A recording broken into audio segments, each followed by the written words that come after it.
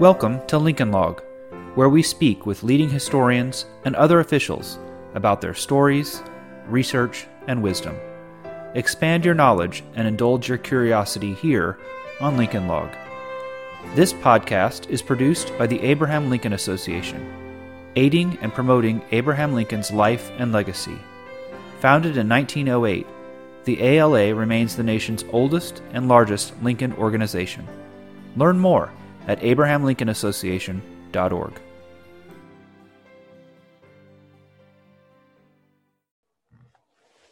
Greetings. I am your host, Joshua Claiborne. Typically, our podcast features a prominent historian or author discussing their latest book, project, or some institution they're affiliated with. Today, however, I'd like to do something a bit different and feature me, alone, discussing my primary area of research, Lincoln's youth and ancestry. And in particular, today I will address Lincoln's birth and his mother Nancy's ancestry. Abraham Lincoln entered the world on a cold Sunday morning on 12 February 1809 in a one-room log cabin with his mother Nancy laboring on a hen feather bed. Like their Kentucky neighbors, the Lincolns possessed little material wealth. To guard against the cold winter air, Nancy had just a few blankets and a fire. Her laboring lasted throughout the night, but was fairly typical for the time, which is to say, it involved no anesthetics, no attending physician, and few comforts beyond the bed, blankets, and female family and neighbors nearby to assist. After tiny Abraham emerged, crying, Nancy's two aunts washed him and dressed him. Her husband, Tom, the proud but anxious father, approached the bedside and looked down at Nancy's pale, tired face. Turning to Peggy Walters, a 20-year-old neighbor assisting the midwife, Tom sheepishly asked, "Are you sure she's all right?" Nancy lifted her hand from beneath the blankets, grabbed Tom's, and assured him, "Yes, Tom, I am all right." "You're glad it's a boy, Tom, aren't you?" "So am I." A witness to this and countless other births during her life, Miss Walters noted, "I never saw a prouder father than Tom Lincoln. And I never saw a mother more glad than Nancy was to know that her baby was a boy." Here, in Abraham Lincoln's first minutes on earth, we learn what far too many historians doubted generations later. Thomas Lincoln dearly cared for his wife, and he loved his newborn son. The happy young couple turned their attention to naming the infant boy. Nancy told Tom, "Now we can use the name we couldn't before." Because their firstborn was a girl, she took the name Sarah, and the new boy could take the name Abraham. "Yes, Nancy, it's a right good name. This here baby boy," said Tom, "is Abraham Lincoln." Inspiration for Abraham came from Tom's father, who died in an attack by Native Americans when Tom was young. Lincoln was born in a cabin that probably measured about 16 feet by 18 feet with one door, a window, a short stone or clay fireplace, and a dirt floor. The Lincoln family cabin sat by a knoll near Sinking Spring in Kentucky, about 2 or 3 miles south of the present-day city of Hodgenville. Inspiration for the farm's name came from a spring which emerged from a cave and then dropped into a pit and disappeared underground. The surrounding hills and their stony clay soil made farming very difficult. Only about a third of the land provided soil rich enough to plow. Aside from the occasional oak or hickory grove, few trees covered the land, and instead grass, weeds, and shrubs dotted the landscape. The Sinking Spring near Nolan Creek, however, provided an important source of water. Thomas purchased about 350-acre farm for $200 in December 1808. Nancy was with child and may have chosen the site due to its proximity to Nancy's relatives. No one knows for sure whether Thomas or the farm's prior owner built the cabin, but either way, they lived in it just a couple months before the family expanded with Abraham's birth. By custom in Kentucky, neighbors quickly came to see the newborn child, and Nancy's nearby relatives were among the first to visit. The frontier experience, characterized by isolation and low population density, promoted self-reliance and individualism. But the rugged life and relatively primitive threats also cultivated a collective desire for neighbors to band together when necessary. So nearby families supported each other during hardship and major life events like childbirth. "They told me the Lincolns had a baby at their house," recalled Nancy's cousin, Dennis Hanks, 11 years old at Abraham's birth. And so I just ran all the way down there. I guess I was on hand pretty early, for I recollect that when I held the little feller in my arms, his mother said, "Be careful with him, Dennis, for you are the first boy he's ever seen." I sort of swung him back and forth, a little too hard, I reckon, for with the talking and the shaking, he soon began to cry. And then I handed him over to my Aunt Polly, who was standing close by. "Aunt," says I, "take him. He'll never come to much." For I tell you, he was the puniest, cryingest little youngster I ever saw. The man who would one day achieve the pinnacle of success, leading the greatest republic in history through its most turbulent trial, began from humble, obscure origins. Maternal ancestry. Lincoln confided to his law partner that his mother, Aunt Nancy, was a bastard and the daughter of a nobleman, so called, of Virginia. His mother's mother was a poor and credulous woman, and she was shamefully taken advantage of by the man. My mother inherited his qualities, and I hers. All that I am or hope to be, I get from my mother. God bless her. Like so much of Lincoln's life, his mother's ancestral roots remain largely shrouded in mystery and infused with legend. Nancy's earliest known ancestors on her mother's side originated in southwest England near Malmesbury.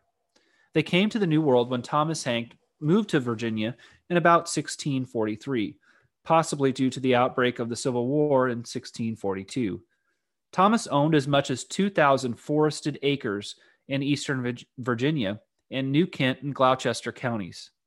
His likely son, William Hanks, works as a carpenter and moved a short distance across the Rappahannock to the southern half of what was called the Northern Neck, a densely wooded peninsula jutting out from Virginia and bounded by the Potomac River on the north and the Rappahannock River on the south.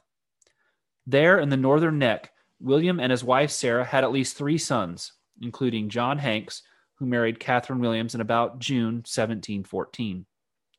John and Catherine, in turn, had a large brood of perhaps as many as 10 children, including Joseph Hanks. But John's death in 1740 with several underage children, including 14-year-old Joseph, forced Catherine to show cause why her children should not be bound out by the church wardens as the law requires. She somehow justified her ability to continue caring for the children, and the county court opted not to appoint wardens. Joseph, the oldest son then living at home, was appointed administrator of his late father's estate, and probably grew up helping with more household administration and chores than his peers. In about 1759, Joseph married Anne Nanny Lee, and together they raised 5 sons and 3 daughters, including Abraham Lincoln's mother, Lucy Hanks. Like her husband Joseph, Nanny descended from poor white families. Her father, William Lee, worked as a plantation overseer. Notably, one of the black slaves in his charge, a man named Will, ran away but was caught and returned to the plantation. After a justice of the court whipped the runaway slave, William Lee continued whipping with a cat of 9 tails and a cowskin whip until he reached about 200 lashes. The slave, forced to work the fields after this discipline, complained of abdominal pains and died 4 days later. A court justice then charged William Lee with feloniously killing Will, a manslave, and 4 witnesses, including his employer, testified against him. He was released from jail on bond, and the final outcome unknown. The available history does not say whether this story of his great-grandfather ever reached William Lincoln. William Lee ultimately died in abject poverty in 1764. Like his father-in-law, Joseph Hanks worked primarily as a landless tenant farmer and plantation overseer, but he also worked on a part-time basis in the 1770s as a road maintenance inspector. By all outward appearances, the Hanks family lived firmly entrenched in the Northern Neck social fabric, with a 5th generation of Virginians on its way. But Catherine Hanks's death in about January 1779 signaled the beginning of a northwestern migration. The American Revolutionary War may have also prompted a move. That conflict affected nearly everyone in the 13 colonies, especially those living in eastern Virginia. Joseph's brother, Alexander, actually died in the war after enlisting in Washington's Continental Army with a company of 80 Northern Neck men. George Washington was even born in the Hanks' same Parish neighborhood. As a young man, Washington helped survey the area. Because the Hankses and part of Washington's family attended the same parish, the same minister may have even baptized George Washington and Abraham Lincoln's grandmother, Lucy. Although Washington's parents moved from the Northern Neck to Fredericksburg while he was young, they retained ownership of the land, and George's brother, Lawrence, raised his family there. Throughout Washington's teens, he returned to visit. In 1782, with the Revolutionary War still underway, Joseph began exploring options further west. By summer 1783, he and Nanny left the Northern Neck for good and moved their family about 200 miles up the Potomac River to one of its small tributaries, Patterson's Creek, near the present-day border of Maryland, Virginia, and West Virginia. The journey likely placed tremendous responsibility on their oldest daughter, Lucy. She left behind childhood friends and, in addition to helping care for the younger children, she tended to livestock while anxiously avoiding the frontier's wild beasts. Although the area was wild and undeveloped, the cheap land attracted Lucy's parents because it provided fertile soil, berries, and honeysuckle, and diverse trees and foliage for about 32 families in the large vicinity, most with primitive new homes.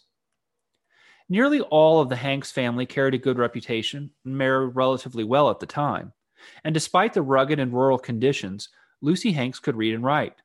Very few others could boast that feat. Most young men in Lucy's region could not sign their names, and even fewer women could read. Even prosperous families struggled to educate their sons. The Washington Lees, for example, generally sent their sons to England for schooling. History leaves no clues about how Lucy gained such an exceptional education in spite of tremendous hurdles. But Lucy's ability to read and write may be due to the same determination and drive that would later motivate her grandson, Abraham Lincoln. Despite these admirable traits, Lucy made a fateful decision which dramatically recast history's perception of her and the family, and likely influenced how Lincoln viewed himself. A well-bred Virginia farmer or planter, whose name remains lost to history, struck up a relationship with Lucy. When they first met, how often they connected, and whether their relationship was open or a secret also remains a mystery. Perhaps he was at her own age, or perhaps he was older and more established. Perhaps he was single and interested in a long-term relationship with Lucy, or perhaps he was already tied to another.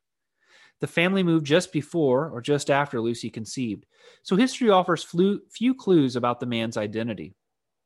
In February 1784, that unknown man sired a daughter with Lucy. That daughter was Abe's mother, Nancy Hanks. Lucy's lover did not marry her, and he presumably avoided that by choice. After arriving on Patterson's Creek in about 1783, the Hanks family stayed less than 2 years and then sold the 108-acre farm to a neighboring family. Joseph Hanks never recorded their reasons for moving. By all accounts, the farm continued providing fertile valley soil, yet he sold it for a relatively small price. Lucy Hanks's illicit affair and the family shame that came with it may well have made living conditions intolerable for the Hankses. Or perhaps Joseph and Nanny simply wanted to move Lucy farther away from the well-bred Virginian. Whatever their reasons, the Hankses picked up in the spring of 1784 and made a long trek through the Cumberland Gap to Kentucky, eventually arriving at the rolling fork of the Salt River near the base of Muldras Hill. The new Hanks home rested on a 150-acre tract in a rough and heavily wooded area where mountainous Kentucky transitioned into a fertile bluegrass region. They held the land with dubious title through a mere verbal contract until the execution of a formal legal agreement 3 years later. As in Virginia, the family faced hard pioneer conditions, clearing wilderness, building a house, and planting crops. In addition to caring for her younger daughter Nancy, Lucy was expected to help with the typical household chores of cooking, washing, churning, milking, and tending to the garden. Joseph died in 1793, and Nanny died about a year later. The Hanks' family move from Virginia to Kentucky may have allowed them to escape some of the shame associated with Lucy's out-of-wedlock child, but Lucy soon brought on more of it. Around 1787, Lucy gave birth to a second daughter, Sarah Hanks, who was also conceived and born out of wedlock, and who in turn gave birth to 6 of her own illegitimate children. Lucy was likely living unwed with Henry Sparrow, a Revolutionary War veteran. This controversial arrangement, or the second out-of-wedlock pregnancy, caused a Mercer County grand jury to indict Lucy in November 1789 for fornication. Presumably, Lucy and Harry agreed to marry because on the 25th of May in 1790, the court dismissed Lucy's fornication charge for reasons appearing before the court. The couple formally married the following year in April 1791 before a Baptist preacher named John Bailey in Mercer County, Kentucky. Although Abraham Lincoln's grandmother avoided jail time for fines and for her alleged fornication, her propensity for out-of-wedlock relationships gave her a morally suspect reputation and probably contributed to Abraham's view of the Hankses as an undistinguished family. Lincoln described Lucy as a halfway prostitute and called the Hanks family lascivious, lecherous, not to be trusted, and the lowest people in the world. When Lucy's father died in 1793, he left her out of the will, possibly due to her misbehavior. In addition to Lucy's 2 out-of-wedlock children, Lucy Hanks' sister Nancy had an illegitimate child named Dennis Hanks, and Lucy's daughter Sarah gave birth to 6 illegitimate children of her own. All of these damaged reputations must help explain why Lincoln once called himself one of the class known as scrubs down south. Lucy and Henry Sparrow resided together in Mercer County the rest of their lives and had 8 children together from about 1790 through 1809. Despite her checkered past, Lucy may have rehabilitated some of her reputation. Dennis Hanks described her later in life as a fine Christian lady in every respect. And historian William Barton described her as intelligent, industrious, and capable. She was generous and sympathetic and kind, resolute, rather quiet, but forceful, gracious and helpful, very religious. Abraham Lincoln visited the couple on 1 or 2 occasions. His mother Nancy addressed them as Uncle Henry and Aunt Lucy. At some later point, Lincoln likely learned this Aunt Lucy was actually his grandmother. At the time of his visits, Abe was likely no older than 8 years old, while Henry and Lucy were nearly 50 years old. For a young man like Abe, interested in history, Uncle Henry's experiences in the Revolutionary War must have been a source of fascination. Lucy died in about 1833, and Henry died in about 1841. Abraham Lincoln showed deep interest in his paternal line, but nothing indicates much curiosity about his maternal line beyond his mother. That may be due to prevalent sexism of the time. The history of your paternal surname mattered more to your social standing. But some of Lincoln's disinterest may very well originate in shame over the illegitimate children. Abraham Lincoln's mother, Nancy, was probably born on February 5th, 1784, as the illegitimate daughter of Lucy Hanks in Hampshire County, Virginia, as we discussed previously. Since the father did not claim her, her surname needed to be Hanks. When Lincoln wistfully noted, "God bless my mother.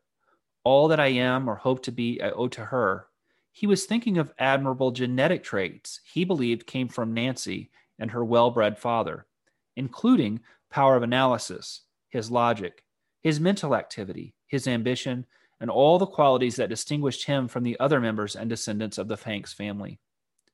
Lincoln believed illegitimate children are oftentimes sturdier and brighter than those born in lawful wedlock. And in his case, he believed that his better nature and finer qualities came from this broad-minded, unknown Virginia.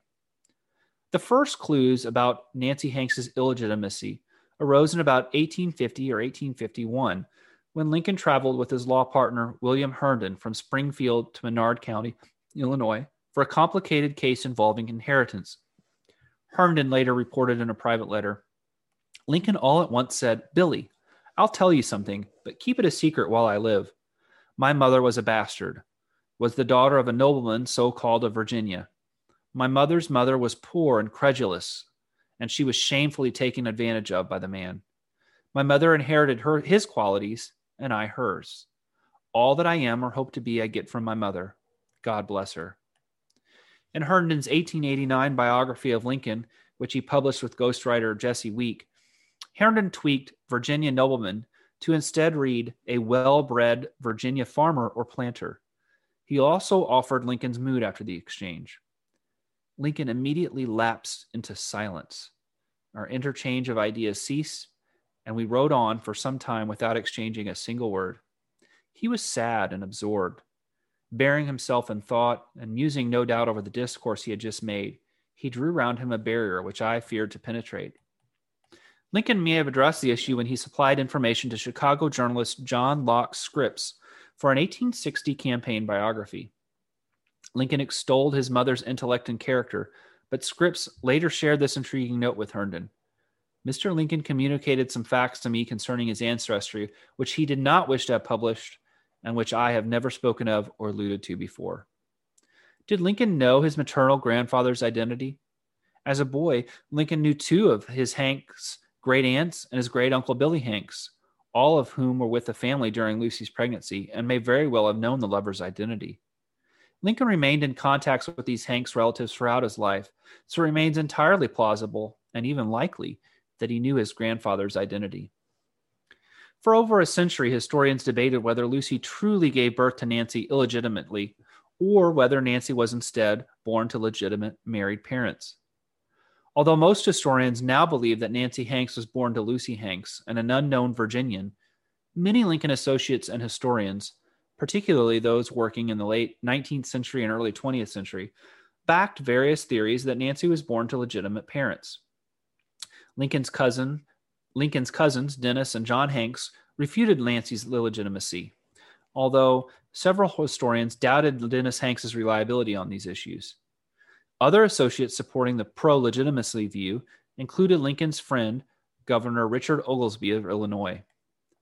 Carolyn Hanks Hitchcock researched her Hanks family genealogy and also concluded Nancy Hanks was not an illegitimate daughter. Instead, based on a will she found, Hitchcock asserted Nancy was the legitimate daughter of a Joseph Hanks, who died in 1793. At the behest of famed Lincoln historian Ida Tarbell, Miss Hitchcock published her findings in 1899 in a small book titled Nancy Hanks. Tarbell penned the book's preface, which helped give the Hitchcock theory support, particularly among those eager to portray Lincoln in the best light possible and to whitewash any embarrassing illegitimate ancestry. In addition to Miss Tarbell, supporters for this theory included historians John Hutchinson and Howard Jenkins. But the Hitchcock theory also gained its detractors, most notably Jesse Week. Week argued that anyone could legitimize children via will, and Nancy was a common name among pioneer families. So Joseph Hanks bequeathing a cow to a young girl named Nancy proved very little. Hitchcock's suggestions prompted other prominent historians to enter the fray and offer their own perspectives on Lincoln's maternal ancestry. William Barton, a minister from Illinois, left the pulpit and moved to Massachusetts, where he grew enamored with all things Lincolnalia.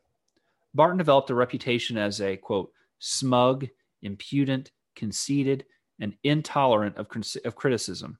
But his research and publications nevertheless garnered respect. After authoring a book on Lincoln's paternity, Barton traveled to Kentucky, where a budding Lincoln historian named Louis Warren showed him the summons for Lucy Hanks's fornication charge. Following this trail, Barton also found that Joseph Hanks of Hitchcock's research had a ninth child named Lucy, unacknowledged in his will.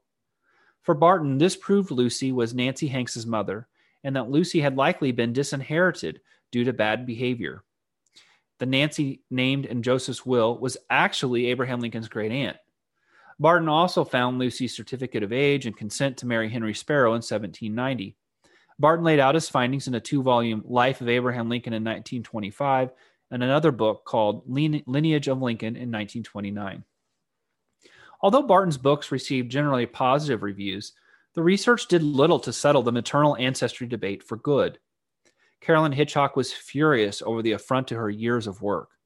But it was Louis Warren, who accompanied Barton on his first trip to Kentucky, that ultimately proved to be Barton's biggest foe. Warren hailed from Massachusetts, was educated in Kentucky schools, and then worked in 1918 as an editor for a newspaper in Hodgenville, Kentucky, near Lincoln's birthplace. There he came to believe that too much Lincoln commentary focused on tradition, so he began researching courthouse records in and around Hodgenville. In 1921, Warren moved to Elizabethtown, Kentucky, the first home of Lincoln's parents, and continued his investigations, copying thousands of court records relating to the Lincoln family in Kentucky, Virginia, Tennessee, and North Carolina. Warren then moved to central Indiana by 1925 and worked full-time as a Lincoln researcher employed by Albert Beveridge, a United States senator and Lincoln historian himself. Warren lectured frequently throughout Indiana on Lincoln's youth and published Lincoln's Parentage and Childhood in 1926, which caught the attention of Arthur Hall, president of the Lincoln National Life Insurance Company in Fort Wayne, Indiana. In 1928, Mr. Hall made Warren the director of historical research for the Lincoln National Life Foundation, an organization dedicated to preserving Lincoln's legacy. For the next 3 decades, Warren collected 8,000 books on Lincoln, as well as magazines and newspapers on the subject in a library that would eventually bear Warren's name.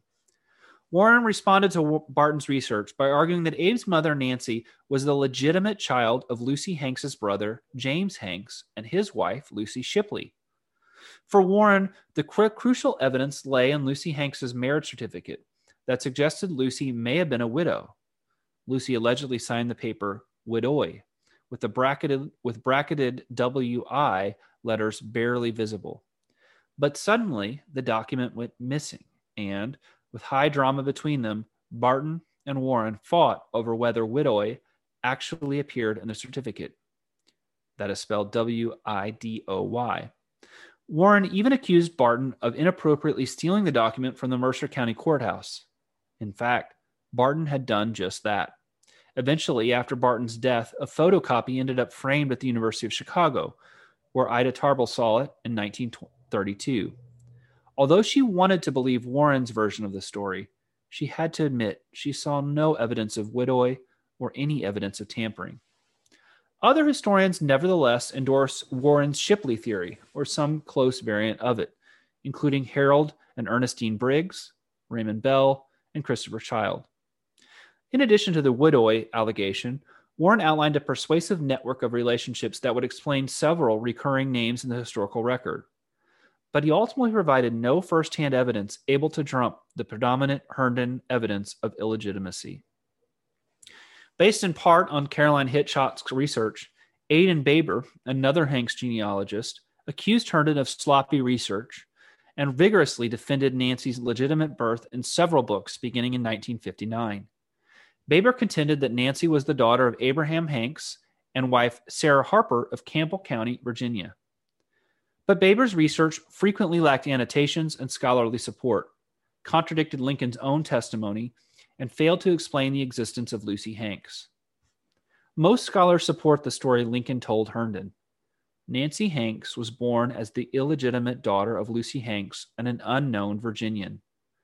In the 1890s, 11 of Lincoln's Hoosier acquaintances, and several children of others who knew him, all told historian J. Edward Murr that Nancy Hanks was born out of wedlock.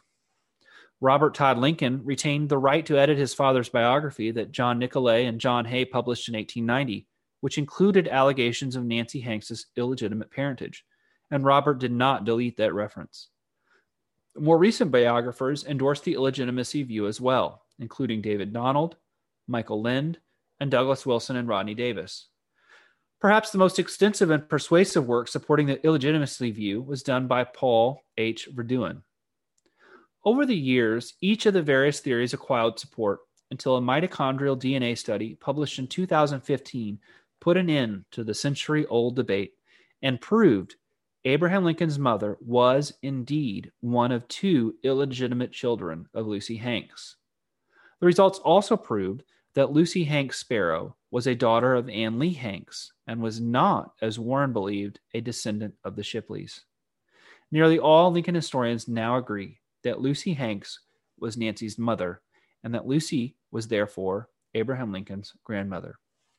Thank you for joining us on this episode of the Lincoln Log Podcast, and we look forward to you joining us again next time as we return to our regularly scheduled Historians and Authors. Thank you for listening to Lincoln Log.